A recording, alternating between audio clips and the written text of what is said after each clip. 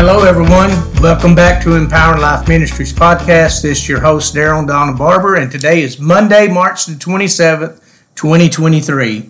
Good Monday morning. Yeah, we're so glad that you're joining us today, and if you've been listening to the podcast, we finished off Friday in our last podcast. We've been looking at some examples throughout the Scripture that talks about how word of knowledge is used in the Word of God, and we're trying to give you some, what does it look like, things so you can, see how this functions, see how the apostles walked in it, because we want to walk according to the apostles' doctrine and do the things by the examples that they set and that Jesus set for them. Yeah, and given some personal experiences of the Lord using us in those areas of the word of wisdom and the word of knowledge, and how that we can help to support other people, and we're going to talk about some scripture in that in a little bit. But we want to thank you for even going over to our webpage, Empowering Life Ministries, and go to our Facebook page. You're going to see a daily visual of some scripture that we have. And today we're going to maybe finish up on this word of knowledge, but we have a scripture out of John chapter 1, verses 47 through 50, where we're going to see where there's a word of knowledge and a word of wisdom, because we told you before, the word of knowledge will give you an opportunity, it'll give the person an opportunity to say, this is what the Lord has seen in your life. So it's pretty much as a confirmation to whoever the hearer is that the Lord knows about their situation. So in John chapter 1, it says, Jesus saw Nathanael coming to him, and he saith of him, Behold, an Israelite indeed, in whom is no guile. And Nathanael turns to him and says, When did you know me? And Jesus answered and said unto him, now here is the word of knowledge, Before that Philip called you, when you were under the fig tree, I saw you. So the Lord is saying, this is my word of knowledge. I already knew what was going on in your life. I saw you sitting out there under that tree. when I'm listening to this, I always try to put myself in that setting. And I'm thinking about Jesus coming to him and Nathanael actually saying to him, how do you know me? How do you know me? And we saw this, I think this was portrayed on that show, The Chosen, and I loved how that they brought that about, and there was so much passion in how that happened. But really, though, I'm like you, I'm sitting there thinking, what if the Lord walked up to me and said, you know what, I saw you sitting out there under that tree. Yeah. That would be pretty, like, how do you know me? Or he would say to you, I saw you sitting out on the porch. You saw me out on my porch swing studying.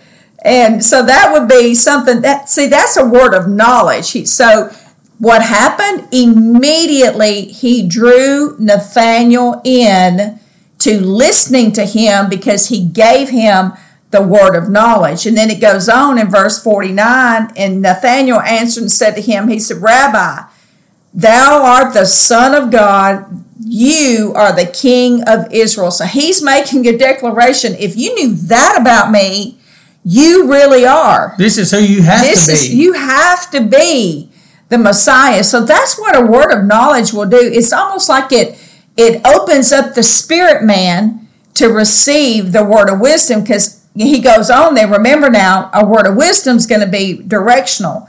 And he said, Jesus answered and said to him, Because I said unto you, I saw you under the fig tree, you believed. And then he says to him, you shall see greater things than these. That would excite me to hear the Lord say, you're going to see greater things than this, just me knowing where you were. Yeah, basically Jesus is saying that's no big deal at all. If you think that's something, just wait for what's coming, And but I'm just kind of taken by what you said a while ago, because I was thinking that before you said it, because these gifts make way to get people's attention. Yes. And it does open them up so they can receive a word of the Lord.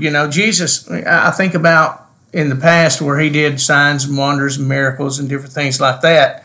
And, he said in that, he said, you'll do greater things than I've done. Yes, absolutely. Because you believe. But then at the same time, I also think about how that he worked in the middle of that, because it always opened the door when he got the people's attention so he could bring a truth to them. Yes, absolutely. And that's what I'm saying. It's almost, in my experience, and I've shared several of my stories of walking and operating in the word of knowledge and then releasing a word of wisdom. In my experience, I've seen the look on people's faces. I've seen like it is that opening up and saying, okay, you got my attention. This is obviously something I need to pay attention to. Because a lot of times we can just hear something and not give it another thought. But that's not what the true word of knowledge is going to bring, some revelation that opens the heart to receive. It's powerful, because what happens in that is people, they want to believe in the miraculous. They do, yes. They want to hear stuff like that. But when you bring a true word of knowledge to somebody, or any of these gifts that function, it just absolutely brings a confirmation to what they've been looking for. And that truth causes them to be wide-eyed. Yes, absolutely. It causes their heart to begin to flutter. And, and to think, you know what, I'm in the presence of God. Mm-hmm. I'm hearing from the Holy Spirit and what's being said to me right now, because nobody else could have known those things. All these things are only known by the Holy Spirit. And I guess my heart has been so much where I'm really at the point, I want people to stop taking the supernatural out of my supernatural experience with the Lord. It is miraculous. It's supernatural. And it's extraordinary on so many levels.